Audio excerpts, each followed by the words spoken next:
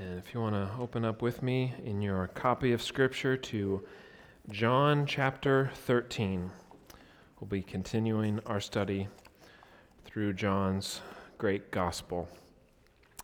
Now, last week we looked at the famous account of the washing of the disciples' feet. We saw that in John 13, John begins a new section of his gospel, this book of exaltation, and to zoom in even further, we see the disciples gathered in what we often call the upper room discourse. They're gathered together on the night our Lord was betrayed, and we see this intimate setting where our Lord has gathered his 12 disciples around him, and we saw last week that he washes their feet. And we saw this not only demonstrates the love of Christ, but it's sort of this physical picture of our need to be washed by Christ, to be cleansed by him, that it's the only way our sins can be forgiven, our consciences can be cleansed, as if Christ cleanses us not only outwardly, but inwardly, as Jesus alluded to in his conversation with the disciple Peter. And we saw that that is the only foundation of our wanting to love and serve others, is the fact that Christ has first washed us. And it's very interesting, one commentator pointed out that the section that we looked at last week and the section that we'll look at this week, concluding at verse 30, kind of pictures this cleansing of the new messianic or covenant community. That last time we looked at the literal cleansing by washing, right? Jesus washes the feet of the disciples. And this week we turn and we will see the figurative cleansing from Judas the betrayer. So we saw a literal cleansing last week.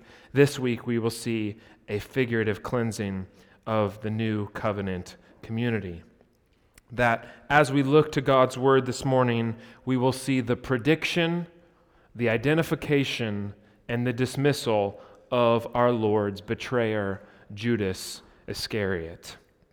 That one of the 12, one of Jesus' own disciples, one that had washed their feet by our Lord, will betray him, will ultimately hand him over to be crucified and killed for a mere 30 pieces of silver.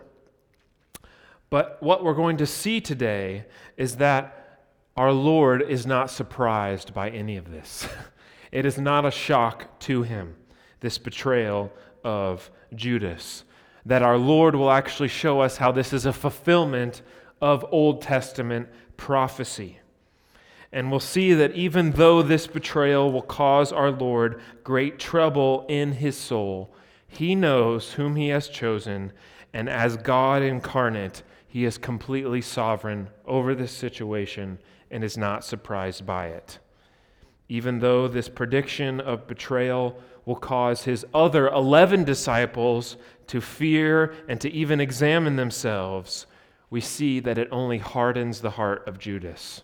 It only further deepens him in his sin of betrayal. But it is actually through this act of betrayal that our Lord and his people will be cleansed and purified. God's ultimate purpose of salvation in the crucifixion of Christ on the cross will be fulfilled, and God will redeem his people. So I'm going to read our passage this morning. I'll pray for us, and then we will look to God's word. I'll begin at verse 12 just to give us some context going to verse 30. This is the word of the Lord. Now when he, that is Jesus, had washed their feet and put on his outer garments and resumed his place, he said to them, "Do you understand what I have done to you? You call me teacher and Lord, and you are right, for so I am. If I then, your teacher and Lord, have washed your feet, you also ought to wash one another's feet. For I have given you an example that you also should do just as I have done to you. Truly, truly, I say to you, a servant is not greater than his master, nor is a messenger greater than the one who sent him. If you know these things, blessed are you if you do them."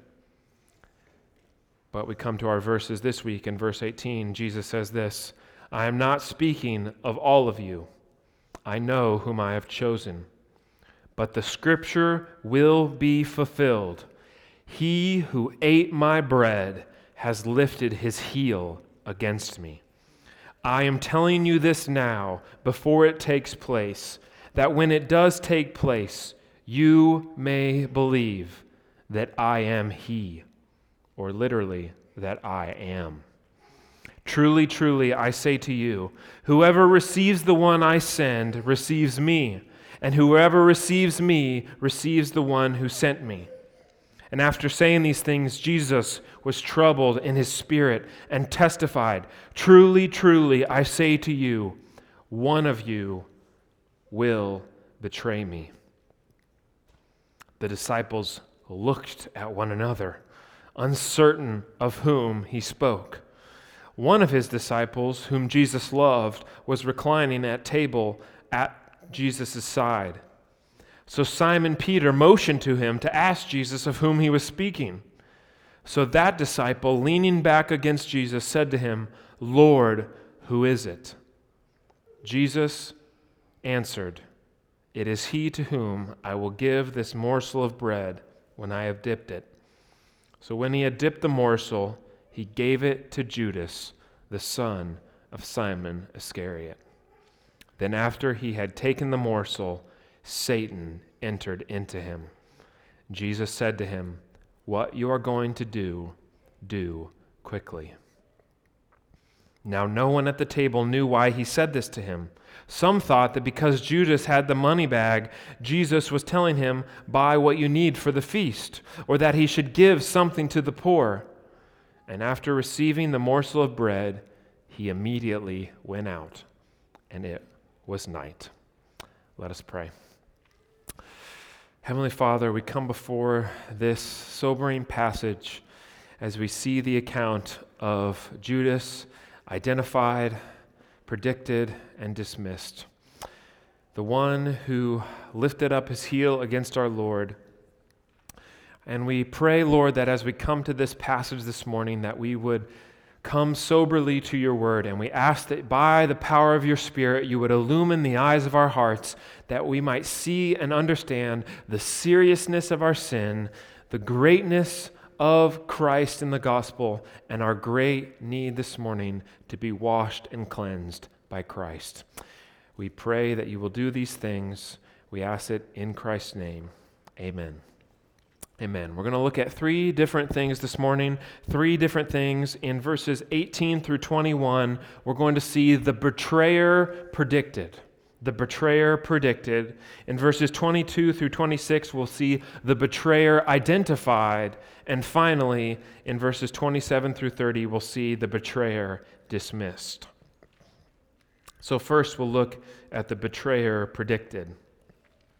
If you remember last week, we didn't speak about it very much, but all the way back in verse 2, we see that the devil had already put into the heart of Judas Iscariot to betray our Lord, right? As one commentator said, he had already cast the fiery dart of temptation into Judas's heart even before the washing of the disciples' feet.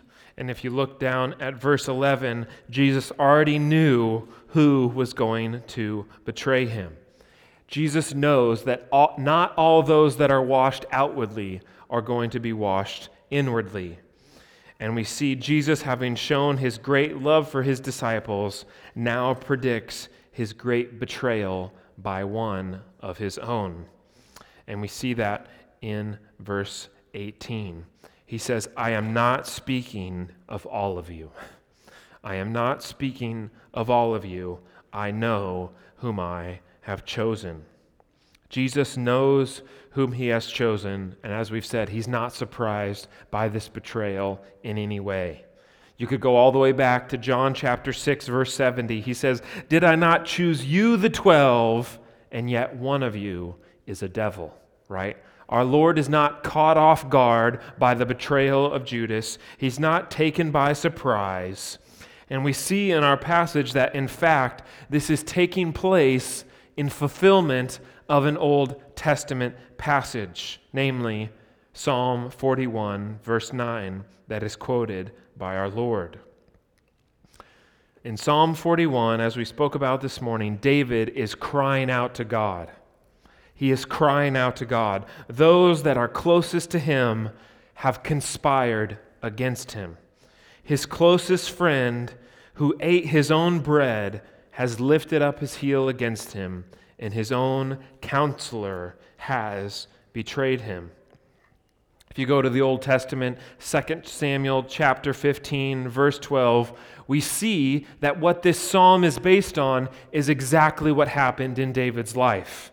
If you're familiar with this story, his own wicked son, Absalom, and his own counselor, Ahithophel, conspired against David to betray him for their own gain. It's an amazing story. You can go back in 2 Samuel and read that maybe after the service. You see that Absalom was this wicked son of David, tries to take the throne. He's ultimately caught in a tree by his head and dies and is killed there in that tree. But we see in Psalm 41, David writes about this in his feelings of betrayal. You could look at your handout this morning, or you could turn in Psalm 41. We see David recount and cry out on his feelings of betrayal. He begins in Psalm 41, verse 5. He says, "My enemies say of me in malice, when will he die and his name perish? When one comes to see me, he utters empty words while his heart gathers iniquity. And when he goes out, he tells it abroad." And then it says in verse 9, "Even my close friend, to whom I trusted, who ate my bread, has lifted his heel against me." David here is just recounting his feelings of betrayal. But what Jesus is saying is this was a prophecy and was fulfilled in the betrayal of Judas.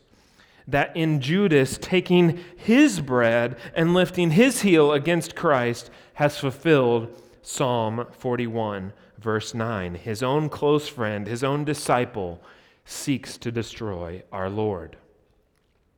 Jesus says that's fulfilled in this betrayal.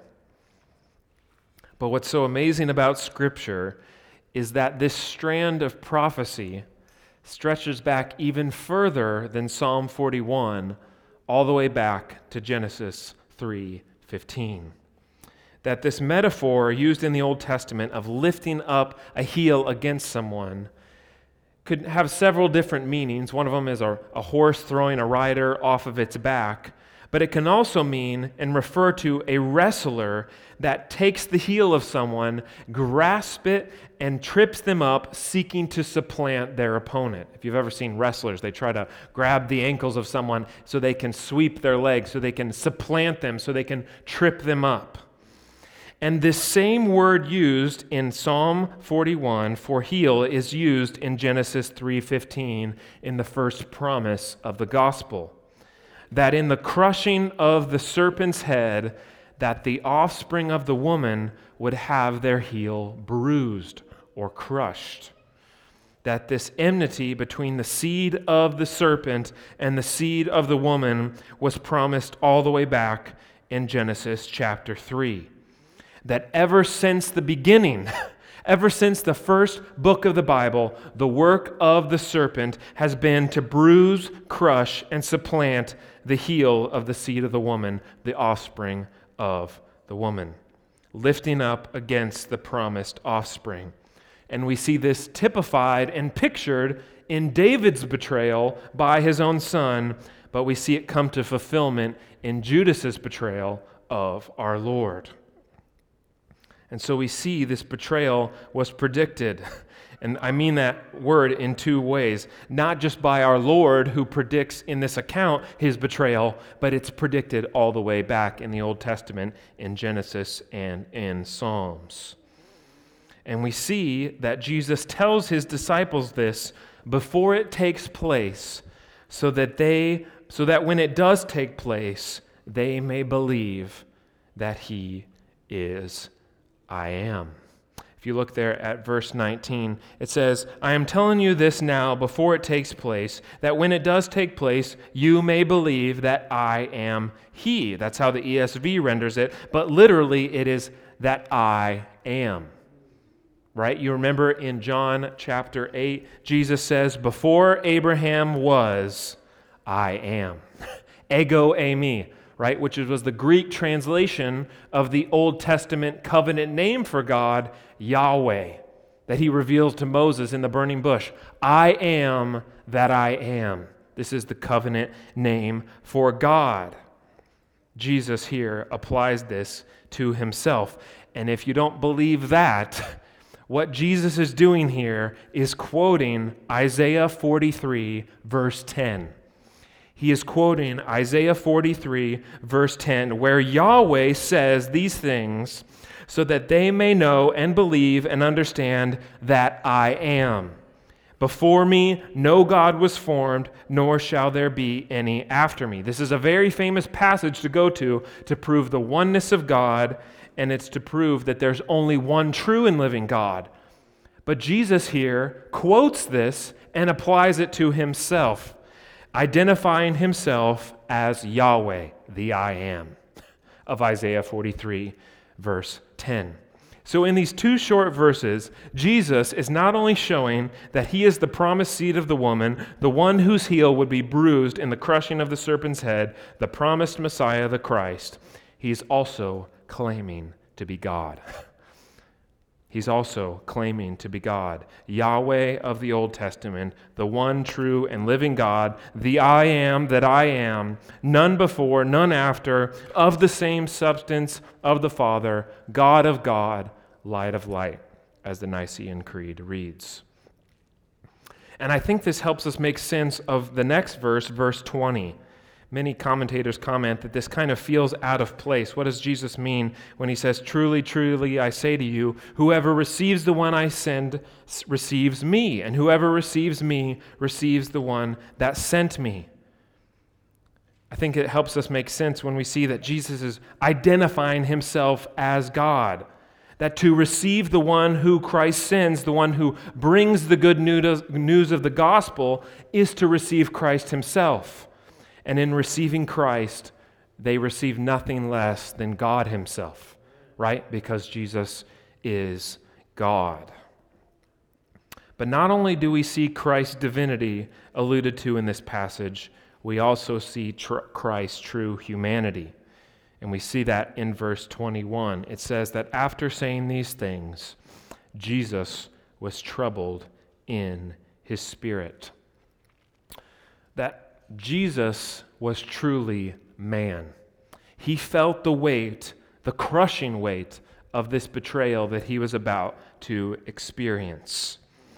Maybe some of us in this room have been betrayed before by someone close to us, right? Maybe it was a coworker, maybe it was a family member, maybe it was a friend, maybe it was a spouse.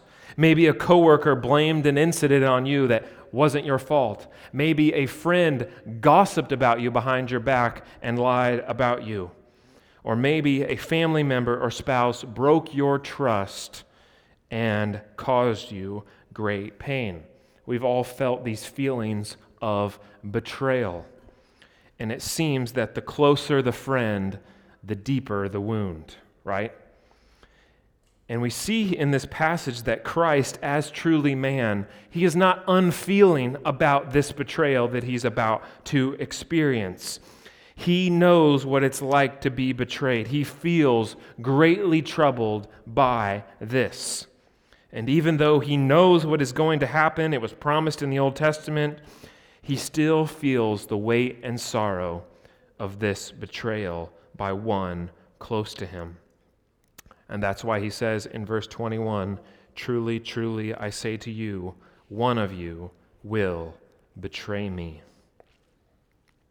But it is in this saying of this out loud, predicting that one of his own will betray him, that causes a response in his true disciples and a desire from them to identify his betrayer. And so that leads us to our second point, the betrayer identified. The betrayer identified. That we see in verse 22 that the other disciples do not know what is going on. They have no idea what Jesus is talking about. That at this point, even though we have John recounting this account, that makes sense, I think. John is recounting this, but at the time, nobody knew what was going on. It's not like everybody knew who the betrayer was. And so we see Peter motion to John, the beloved disciple mentioned here, to ask Jesus who it is that is going to betray him. We see in verse 22 that the disciples are looking around at one another. Who is it? Who is the one that's going to betray our Lord? And I think that if we look at this and think about it, it can seem as if Christ here is adding to their agony by not revealing who the betrayer is immediately. I mean, imagine being in that room and Jesus just says, one of you is going to betray me. It's anonymous. They don't know who the betrayer is. And so you can imagine some of them thinking, is it me? Am I going to be the one that betrays our Lord? Is it me? And so we could see how this would cause them maybe some fear, but it also could cause them to examine themselves and see whether Jesus is speaking about them. I was really helped in this passage by John Calvin in his commentary on the Gospel of John. He says these words, "Though Christ appears to be somewhat unkind in his inflicting this torture," he calls it torture, it appears Christ to be somewhat unkind in inflicting this in torture for a time on those who were innocent. Yet anxiety of this kind was profitable to them, and Christ did them no injury. Right? Calvin's saying that they felt anxious for a time. They felt uncertain for a time, but our Lord did no injury to them. He didn't sin against them by doing this. Why? Calvin says this, "It is proper that when the children of God have heard the sentence of the ungodly, they should themselves feel uneasy, that they may guard themselves against hypocrisy, examining themselves and their own way of life," right? That when the godly hear that there's sin among them, they tremble. And this is indeed a good thing. But we see that after these disciples examine themselves, Peter and John are not content with this sin to remain in their midst. The disciples are not content for this sin to remain in their midst. And so we see this interaction between Peter and John and Jesus asking, "Lord, who is it? We need to know who this one is that's going to betray you. This is a treacherous sin, and we can't allow it to remain in our midst." And we see something very interesting in verse 26. Our Lord does not leave them in suspense, but he subtly identifies his betrayer by the giving of dipped bread to Judas Iscariot. Not only completely fulfilling the prophecy of Psalm 41 that says, "He ate my bread," but we see, in a sense, showing this one last act of goodwill and love toward Judas, his own enemy, so that Christ could deter him from this madness. We see even that will not cause him to turn from his sin. And so that leads us to our third and final point, the betrayer ultimately dismissed. The betrayer dismissed. We see, as we've said so many times, the same sun that melts the ice hardens the clay. The same sun that melts the ice hardens the clay. That instead of this act of love and goodwill softening Judas's heart so that he would repent and turn, we see that it only hardens him in his sin. And this gives Satan greater power over him. We read this in verse 27. It says, "Then after he had taken the morsel, Satan entered into him." Satan entered into him. That it's amazing to contemplate and think about in the whole of John 13. Jesus is our perfect example of how to love our enemies. He's the perfect example of how to love our enemies. In Romans 13, Paul quotes from Proverbs 25 and says this, "If your enemy is hungry, give him something to eat. If he's thirsty, give him something to drink." Jesus had just washed Judas's feet. He had just given him food and drink, showing him this great act of love and self-sacrifice. But instead of Judas desiring to be washed inwardly by Christ, he only desires money, greed, and power. He is hardened by the deceitfulness of sin. And this gives Satan a greater power over him. And we see that even though the disciples do not know what Judas is doing and why Jesus said this to him, we can kind of zoom out and say they should have known. They should have known it was going to be Judas. Jesus saw the way that Judas responded to Mary's prior act of love and worship, right? In breaking the alabaster jar of oil over the feet of Christ. He saw the way he cared more for money than for this genuine act of love and worship in Christ.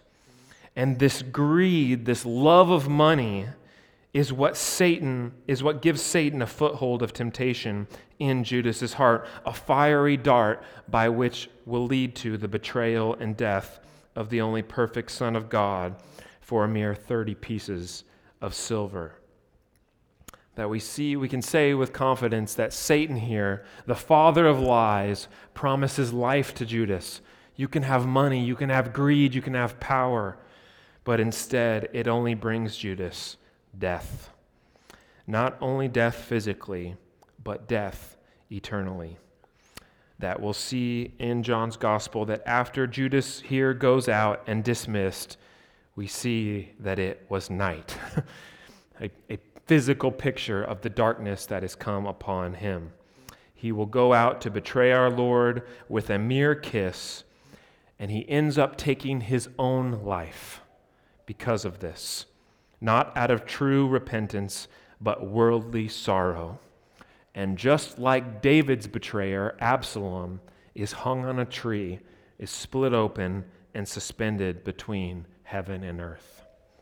We can see what that pointed to.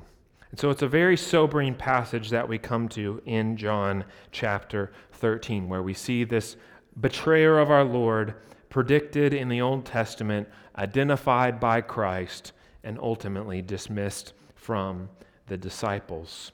And so as we think about how to contemplate this passage and what it means for us, there's three things that we need to look at this morning. The first one is this: the sovereignty of God in all things. The sovereignty of God in all things. That as we read this morning, Jesus knows whom he has chosen. He knows whom are his. He is not surprised by this betrayal. Not only was it predicted in the Old Testament, but our Lord, as God, is sovereign over this whole situation. And we see that the Father's sovereign purposes will never be disrupted by Satan. And in fact, it is actually the very means that God uses to accomplish his purpose. It is the wicked deeds of evil men that God uses ultimately to accomplish his purposes of salvation. It is through the betrayal and death of Christ that God's people are ultimately saved. Promised in the garden, typified in the life of David, fulfilled in Christ. The seed of the serpent against the seed of the woman. And in Acts chapter 2, you can read about this.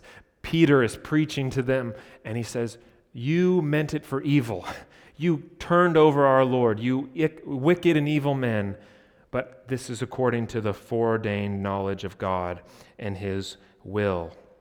So we see the sovereignty of God in all things, even in the betrayal of the perfect Son of God. But the second thing we see in this passage is the sober reality of false professors. The sober reality of false professors. That, as we've said before already, Not all those who are washed outwardly are washed inwardly. Not all those who are washed outwardly are washed inwardly. Judas had been washed by Christ, his feet cleansed and purified, but he had not been cleansed inwardly by the saving blood and Spirit of Christ. And so we can say not all who make a profession of faith or who say they're Christians are truly Christians. Not all who are members of a church or go under the waters of baptism are truly saved. As we read this morning, Jesus says in the Sermon on the Mount, "Not everyone who says to me, 'Lord, Lord,' will enter the kingdom of heaven."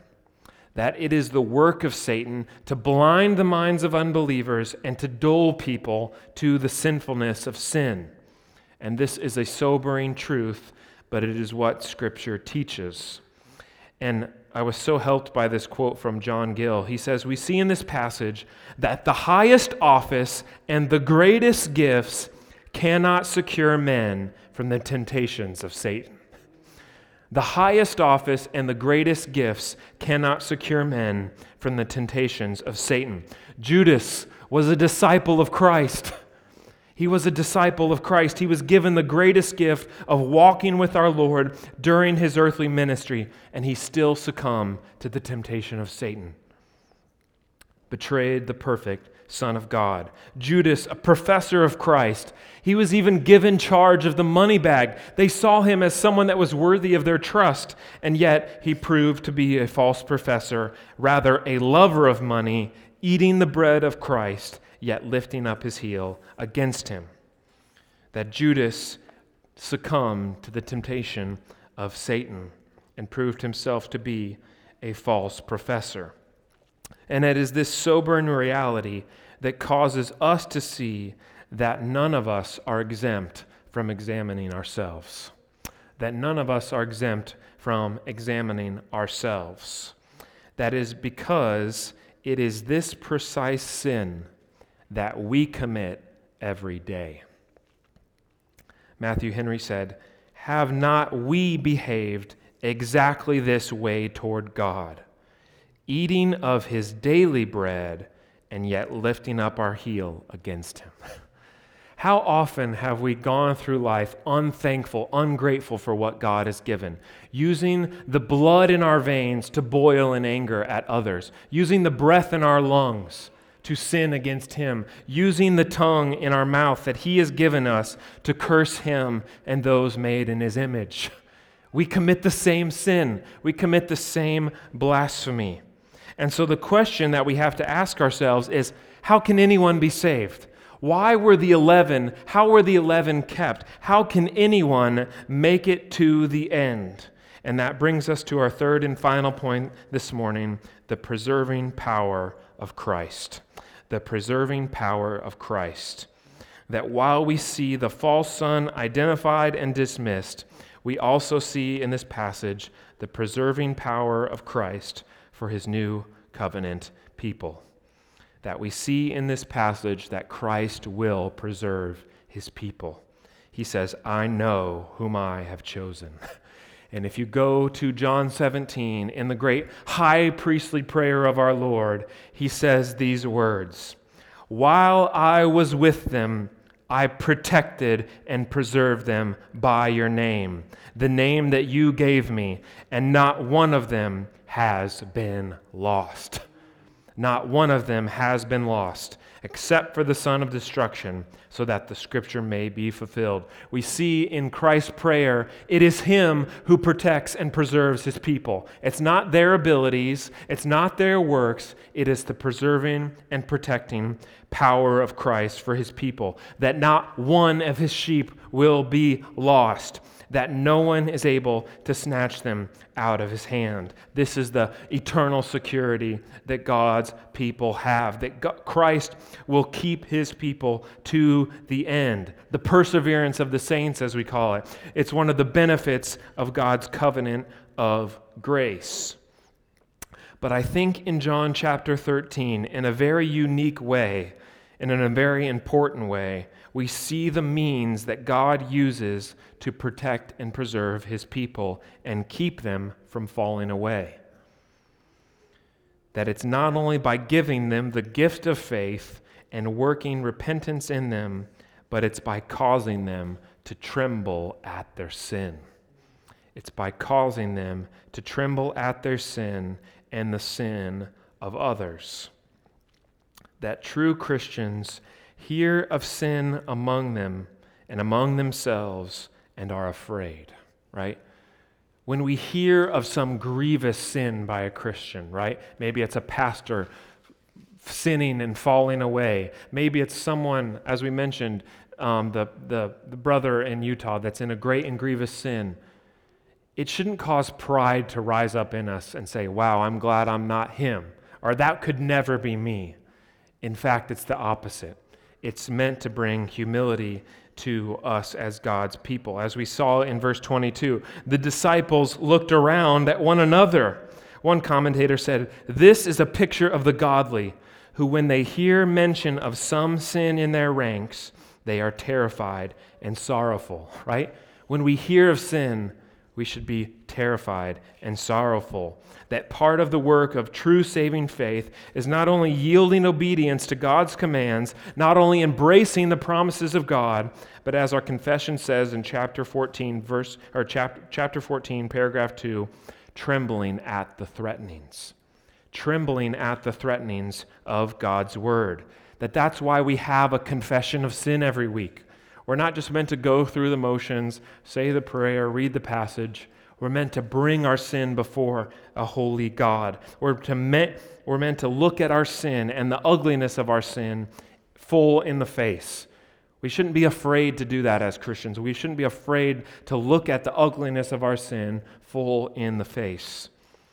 But we're meant to bring it before the Lord with trembling joy, knowing that He is able to pardon us. It is because of Christ that we can have our sins forgiven, and that this is the very means God uses to protect and preserve His people and sustain us to the end.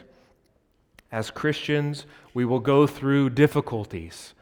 Maybe individually, we will fall into a season of sin and despair. Maybe corporately, we will have a season of struggling. But we have the great promise of Christ that He will preserve His people, He will build His church, and the gates of hell will not prevail against it. And we're going to sing about that in our final song, and I'll close with this verse from the great hymn, "The Church is One Foundation." It says this, The church shall never perish, her dear Lord to defend, to guide, sustain, and cherish, is with her to the end. Though there be those that hate her, and false sons in her pale, against both foe and traitor, she ever shall prevail. God will keep His people. He will sustain them to the end. Even though there's false sons amidst the church, God will preserve His people. His people will be brought to the end, and we can trust and hope that Christ, by His perfect mediation and by the sealing of the Spirit, He's able to keep us. So let's thank Him for His grace and trust in Christ. Let's pray this morning. Lord, we thank You for Your grace. We thank You for the mercy that You've poured out us in the person and work of Christ.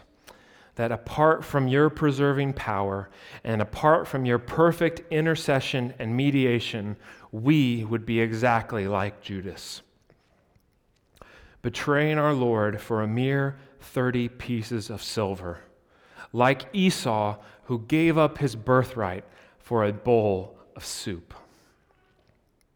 How often, Lord, do we eat of our daily bread that You have given us and yet lift up our heel against You, using the faculties that You've given us to sin against You.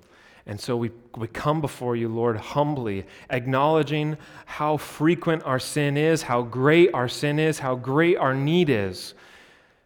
But we come, Lord, thankful that because of what Christ has done, He is able to preserve us. He's able to keep us and protect us. That because of His perfect intercession and the sealing of the Spirit, we have hope. We know that You will sustain us to the end, sometimes using these threatenings to make us tremble, to make us look at our sin in a different and new light, to wake us up from our sobriety, to wake us up rather from our slumber, to wake us up that we might be of a sober mind, that we might see our sin rightly, and that we might come to you in repentance and faith day after day after day. And so we thank you, Lord, for the work of Christ. We pray that you would continue to keep us, and that as we come now to the table of the Lord, you would sustain us and nourish us and assure us that if our faith is in Christ, we have hope. We pray all these things in Christ's name. Amen.